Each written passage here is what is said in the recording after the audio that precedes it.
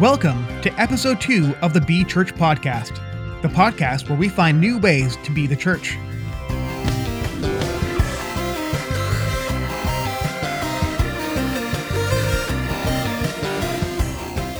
To find out more about the Be Church Network and what we do, stick around until the end of the podcast. Tranquility Base here. The Eagle has landed. Hello, I'm your host, Alex Marriott.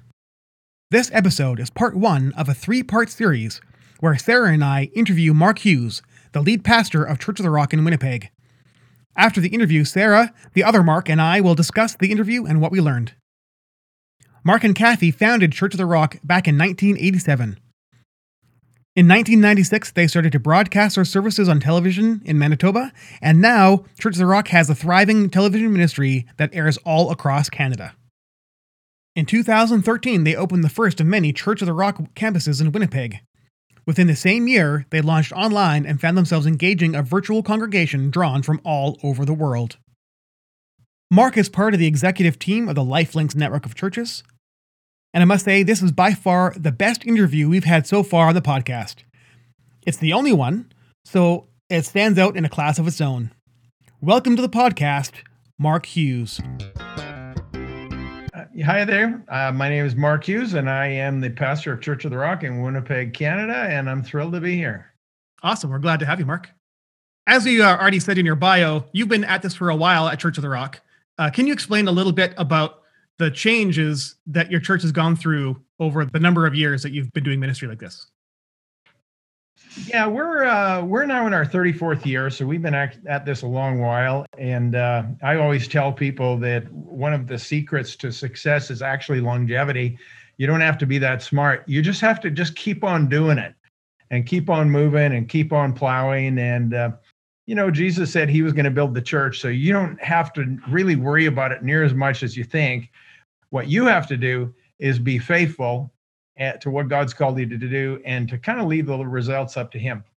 So we've had lots of different expressions over the years. We started really small. We started as a church of probably 24 people. Most of them were friends and family, and they were mostly only with me because they felt sorry for me. Our church was so bad when we started, I wouldn't go if I wasn't the pastor. But nevertheless, that's where we started, and it was an inauspicious beginning, to say the least. And we just sort of plugged away at it, and I never, in my wildest dreams, thought that I would be pastoring a mega church. It wasn't sort of in my radar. It wasn't in my scope. But we just sort of plugged away at it, and tried different things and did different things. And probably the most helpful thing in our journey has been the fact that I'm probably an evangelist at heart. I'm not the world's greatest pastor. I'm not even a good one, let alone a great one. I'm just not wired that way. There's so many more pastors that are just much more caring, more loving, more shepherding types of people than I am. But I am a pretty good evangelist. I know how to draw people. I know how to bring people to Christ. And that has really been a big part of our journey. And we've always seen people come to Christ for years and years and years and years.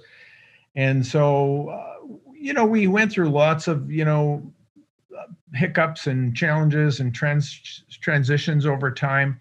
But the one thing that happened, because we're always trying to reach the lost, is the church always grew. And we probably, if you look at our growth chart, we probably only have 2 years in our entire 34-year history where we didn't grow. We have literally grown every single year in there. And then, of course, we had some very, very significant things that happened along the way. One of them was we met in a television studio in the mid-'90s. We were about 9 or 10 years old, and we were in this television studio as our actual worship sanctuary. And it's a long story, but felt inclined by the Lord to start television ministry. And everything was there. The cameras were at the back of the room. The lights were on the stage. It was kind of a no-brainer. And we started with one local station picking us up, which was a miracle. I mean, who wants to pick up a church service anyway?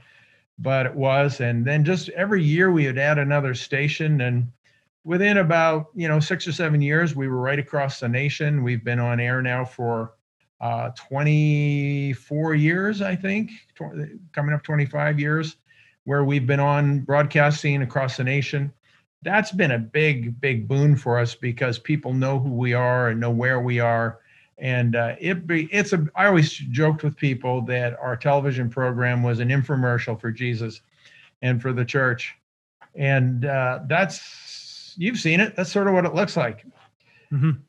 And it appeals to a mass audience. And in the meantime, behind the scenes, we just continue to build this church. And then like the rest of you, let me back up for a sec. Then we went multi-site. About 7 or 8 years ago, we went multi-site. We added a number of different sites. And then by our peak, we were at 5 of us, the original site plus 5 sites. Then COVID hit, and we went into all the challenges that we've all experienced, yourselves included. And as of yesterday, we turned a new milestone because we just closed our first campus. Wow. And, here's the thing. It's not always uphill. And we're well aware of that. And it was painful. Yesterday was a very tough day for us, having to close down one of our sites. But, with COVID and with a whole bunch of problems with that particular location, we saw no way forward. And so we had another new experience that I get to talk about. So that brings us to today. Well, I also noticed that you have an online church presence. Was that before COVID, or was that a response to COVID? No, we've actually been online for about 7 years, probably. We've been doing it for a long time. And that, of course, was really helpful for us because when COVID did hit mid-March and most churches had to close down, we were already online. And so the pivot for us was particularly easy because our streaming system was already there, our platform was up, our hosting, and all of the things we were doing before now just took on a whole lot more significance, and our audience grew significantly. So we started multiplying the number of services we had over a weekend to give people more options. We hit the ground running. Week 2, we were online every single day. And we were doing brand new live content every single night of the week during that. We almost killed ourselves doing it. And at first, it went really, really well because people had absolutely nothing to do. And then they discovered Netflix. And so we had to, we didn't carry on with live content every day. But here we are now 10 months later, and we do have live content 2 or 3 times a week still. And we're in full lockdown right at the moment here in the middle of January of 2021. And so for us, our entire congregation is online in one fashion or another. Mm-hmm. How do you address discipleship and relationship with the context of everyone being online? Well, that's obviously our biggest consternation is how do you deal with this? Let me make a couple comments about that. Some people are really, really bullish on online ministry. They see it as the future. They think that that's where the church is going to stay. I have a major fear that I'll be really honest with is I am concerned that we're going to turn the church into a bunch of spectators. A lot of them were already spectators, and they were coming to big churches like ours, and they were sitting in the back rows, and they were consuming and leaving and not really contributing in any significant way. And now we've come to the point where we're spoon feeding them over the internet, and they don't even get out of bed. They don't even get out of their pajamas. And I think the challenges ahead of us in what you're talking about are very, very significant. So those are the conversations we're having right now, is about discipleship and about relationship. And we are really trying to work on that. And so our content has really morphed in the last few months. We're I'll give you, there's a bunch of different levels we can talk about this, but one level would be we launched in the middle of a pandemic a small group campaign. And we're big campaign people, small group campaign people. We've done a whole bunch of the Rick Warren ones, 40 days of community and 40 days of prayer and 40 days of this and that. We actually wrote a couple of them ourselves. One was called 50 Days in the Spirit, because the Spirit should Pentecost, be 50 days because it's Pentecost, right? We did another one called 40 Days of Praise. We wrote that one as well. And so our congregation is used to these small group campaigns where the whole church, children, youth, young adults, singles, everybody, every single component of our church goes through a small group campaign where and they're essentially twofold.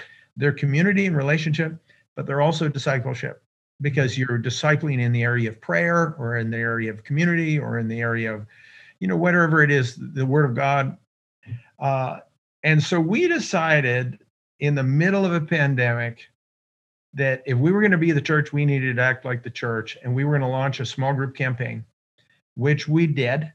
And it was called A Greater Passion. And Greater Passion was a book I wrote, and it just came out in the fall, came out in October 2020. And so we did a 6-week campaign. Halfway through the campaign, and it was supposed to be live as far as in person. But halfway through the campaign, we went into full lockdown. And so we pivoted. We were doing it in different ways. We had different expressions of it. Some of them were already in homes. We did many in our building. We used our building. It was open every night, and we had sort of larger rooms, like classroom size rooms with 10 people in, rather than having them crowded into a living room where they would honestly be too tight and not be able to socially distance. We were all wearing masks, and we were doing this. We had tremendous buy-in.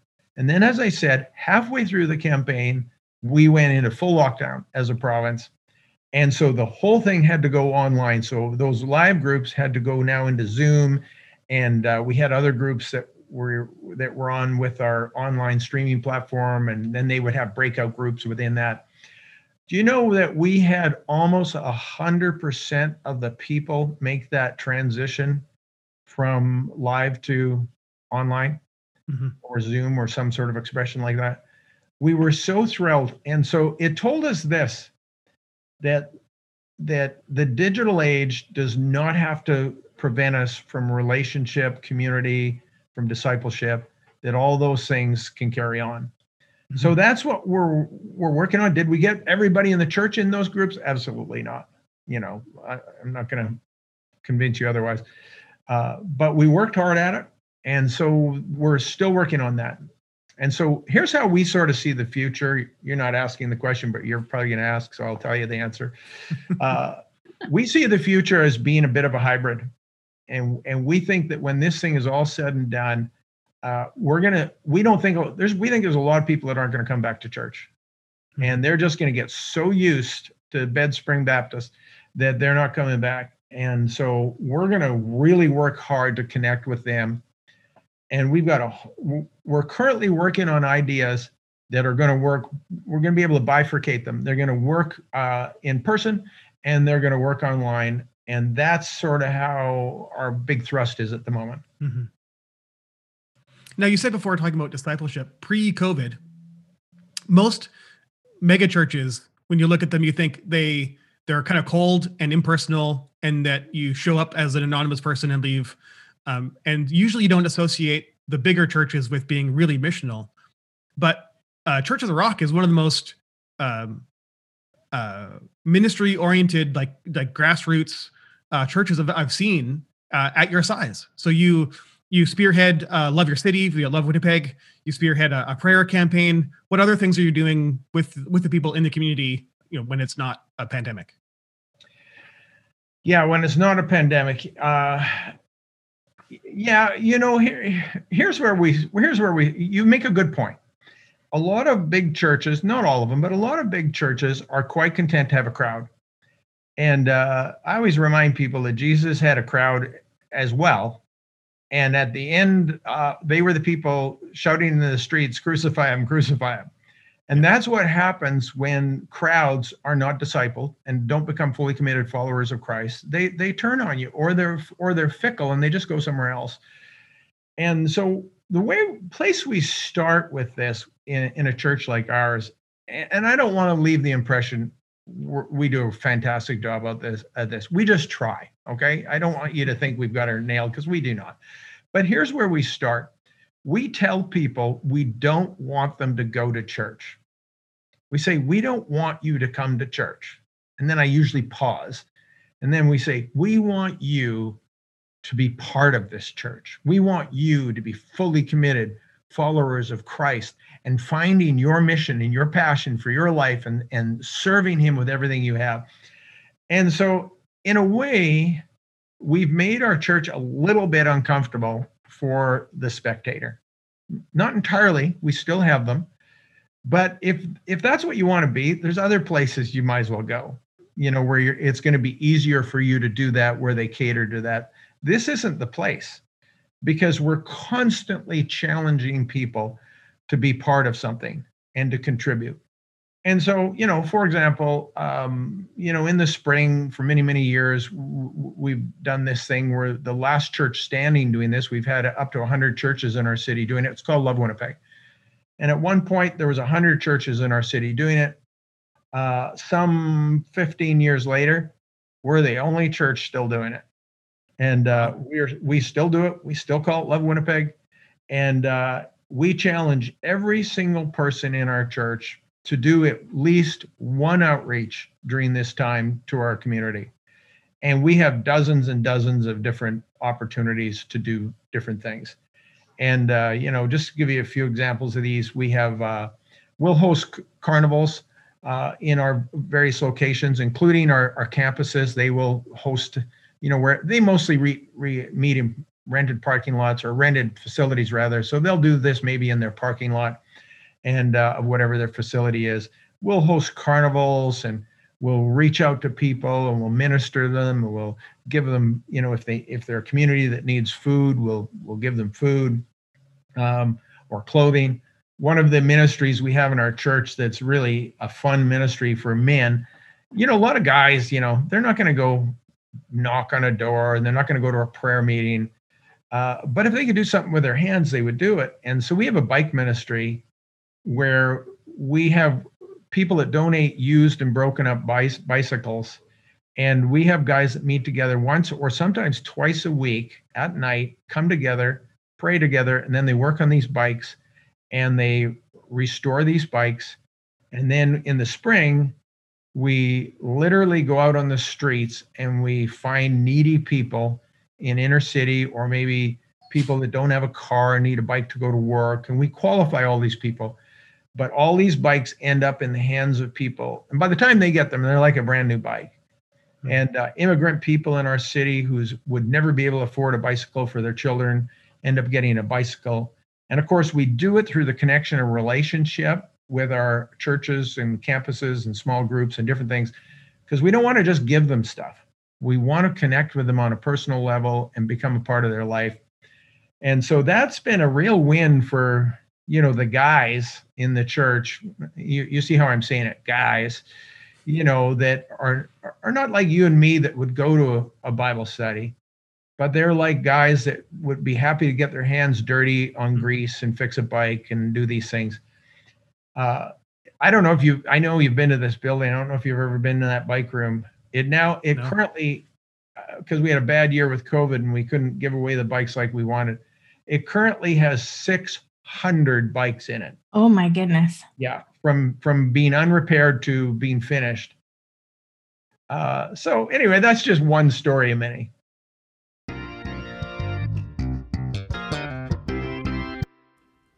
So you've all had the chance to listen to the first chunk of that interview. What do you guys think so far? Well, I personally think that Mark Hughes is a genius. I really enjoyed his insightfulness and his humor. So there is that. I love the innovation that they are doing, that they don't seem to have, even though they're a large church and they're doing big stuff, they don't seem to have the barriers that many do. They're still imagining, they're still reinventing. Mm-hmm. How about you, Sarah? What came to mind first in that chunk? I think I really appreciate Mark's leadership in the concept of finding a way, like regardless of all of the hurdles that COVID has brought, regardless of being an enormous church, they continue to just find a way to continue connection and continuing to be missional.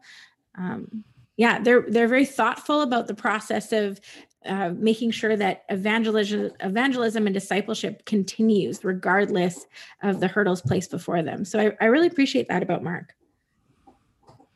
Mm-hmm. Yeah, I love how adaptable they are and how they understand who they're supposed to be. They understand their mission, and from that, they're able to adapt how their church operates in every season, because their goal is evangelism. Their goal is reaching people for Jesus and equipping them to be able to do those things. And so I think that to me is it's pretty cool. I think it would be super interesting to actually go have, feet on the ground and live the life of for like a month or something with them to see, because, we all have ideals and we speak of those ideals when we're sharing our stories. I've often said when we share testimonies or stories, it's always the good news. And so then people kind of romanticize our vision and whatnot. But we all know that when you're in the trenches, it's simple, but it's not easy. And so I'd be really curious to know what their, what their rhythms are and things like that. But yeah, I love the continual reinvention, but still keeping the main thing.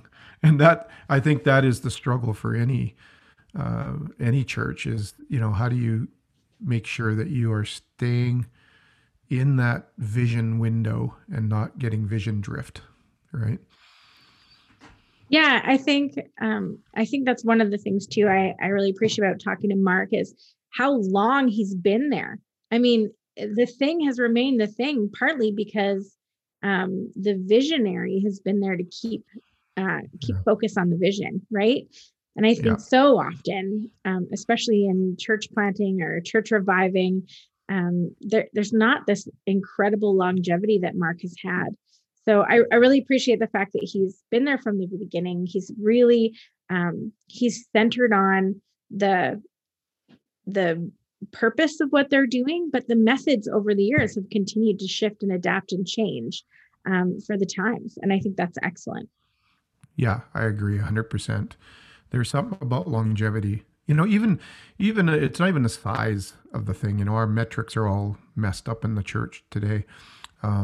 It's the consistency and the faithfulness. The size isn't matter. Like, can you be consistent and faithful and dependable, even if it was just a small group? What if they had never grown past 50 people? I think Mark is the kind of leader, or what I see in his character, from a distance, is that, yeah, he probably would be.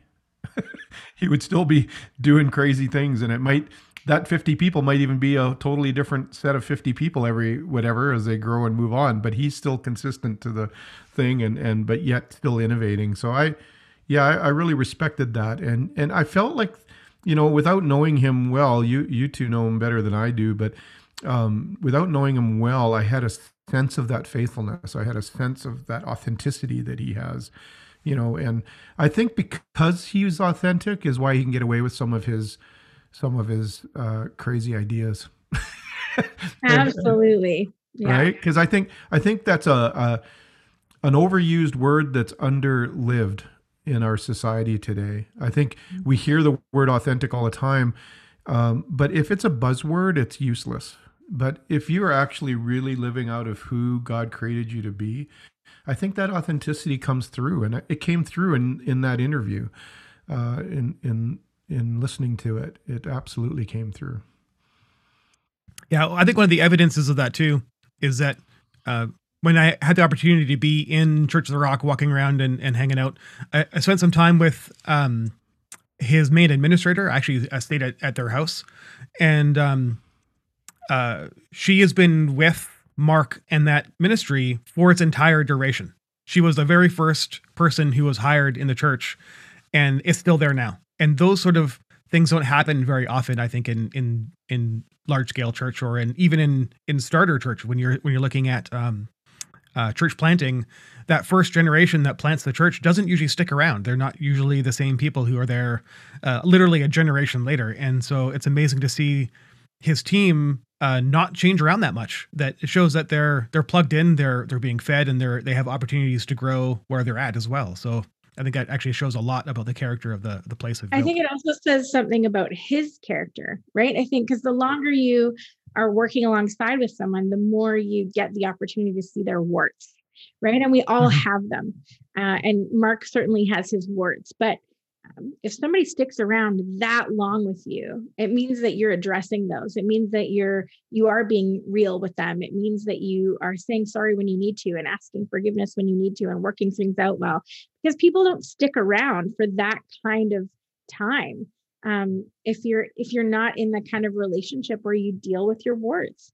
And so what does that say about character of a leader, right? When you've got the longevity, you've been committed, but when other people are committed alongside you for that long, that's just a whole other level. Yeah.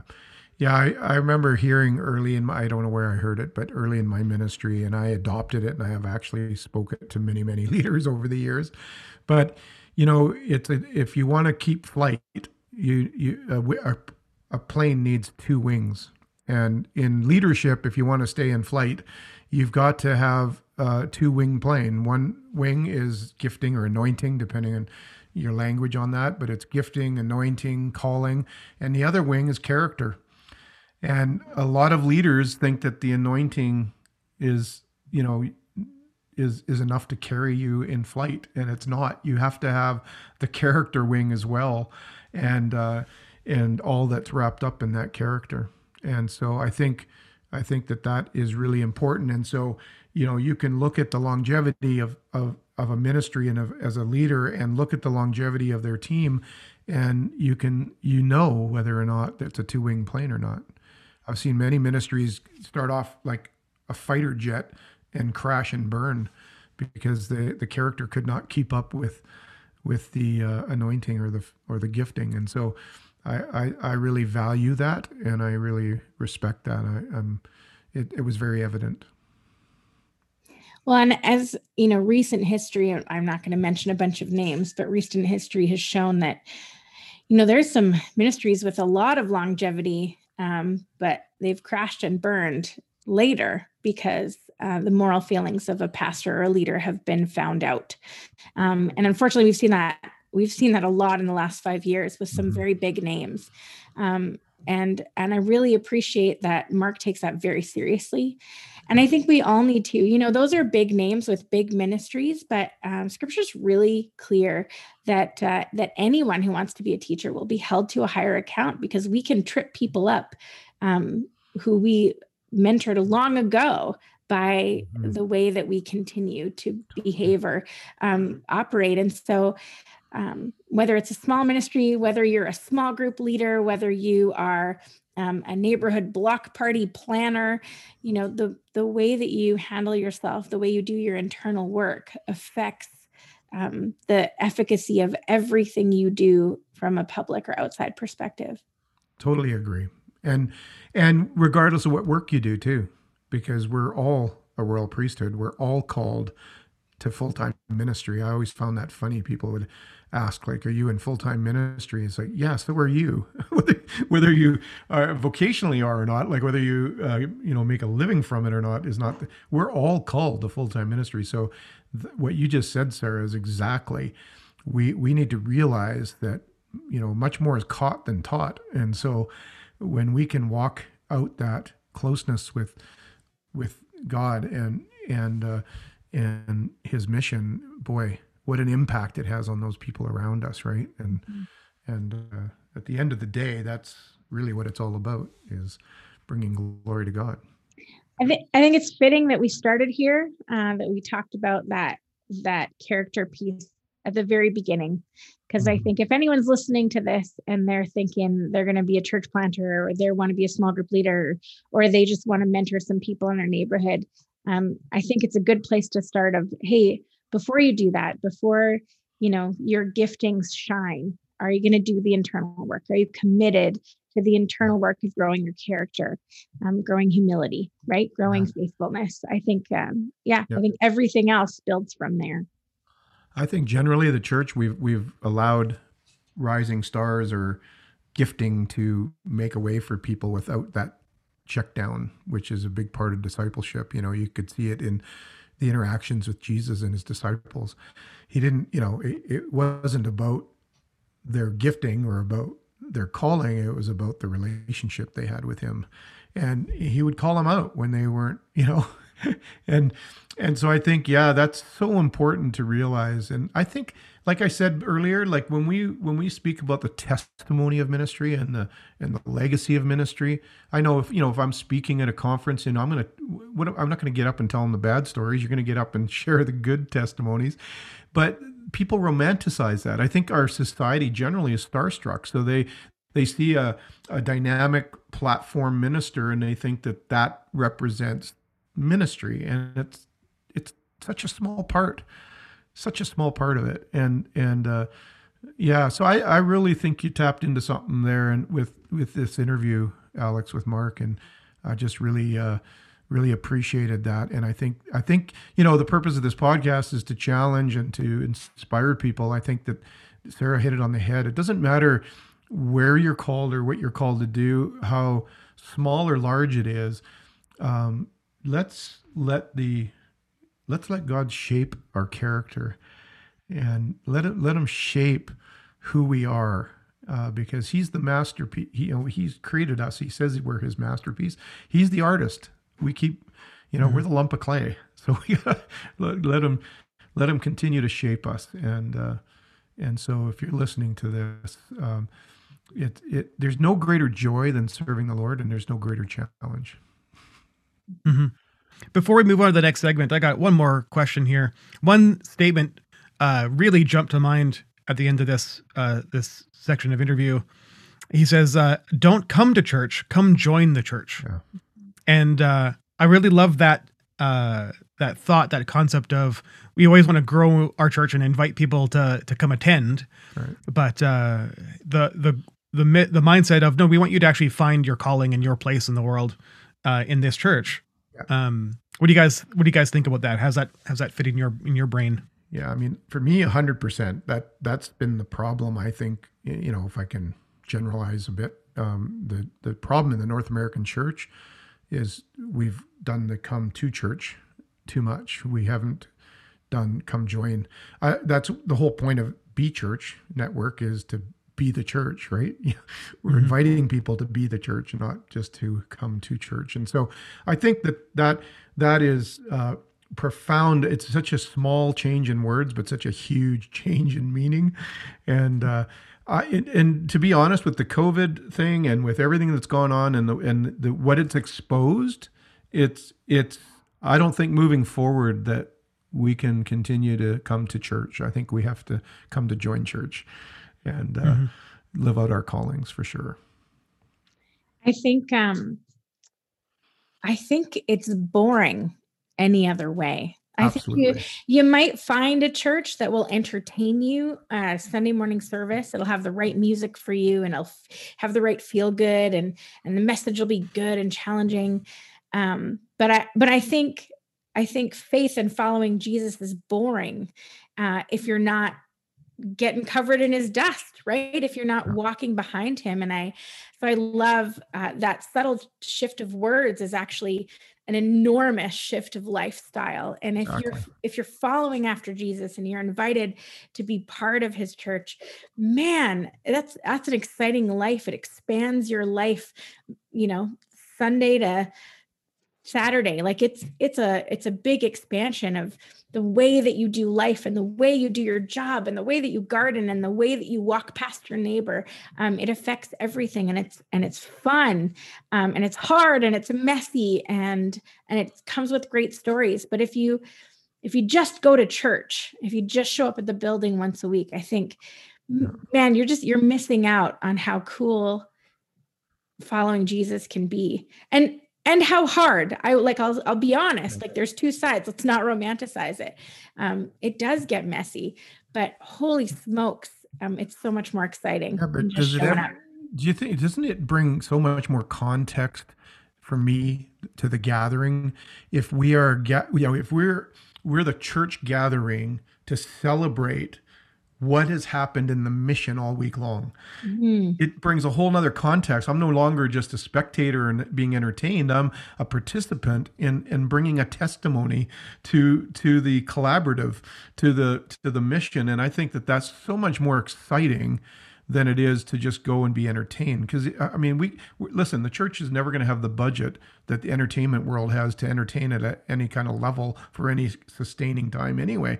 And even if you think about that, how many times, like, very few TV shows have lasted, like 10 years or more. There's very few that have gone that far. Most of them recycle and remake and recreate and all that kind of stuff. And yet the church thinks we can do the same thing we've always done the same way and expect a different result. It's just such a dead way of doing things.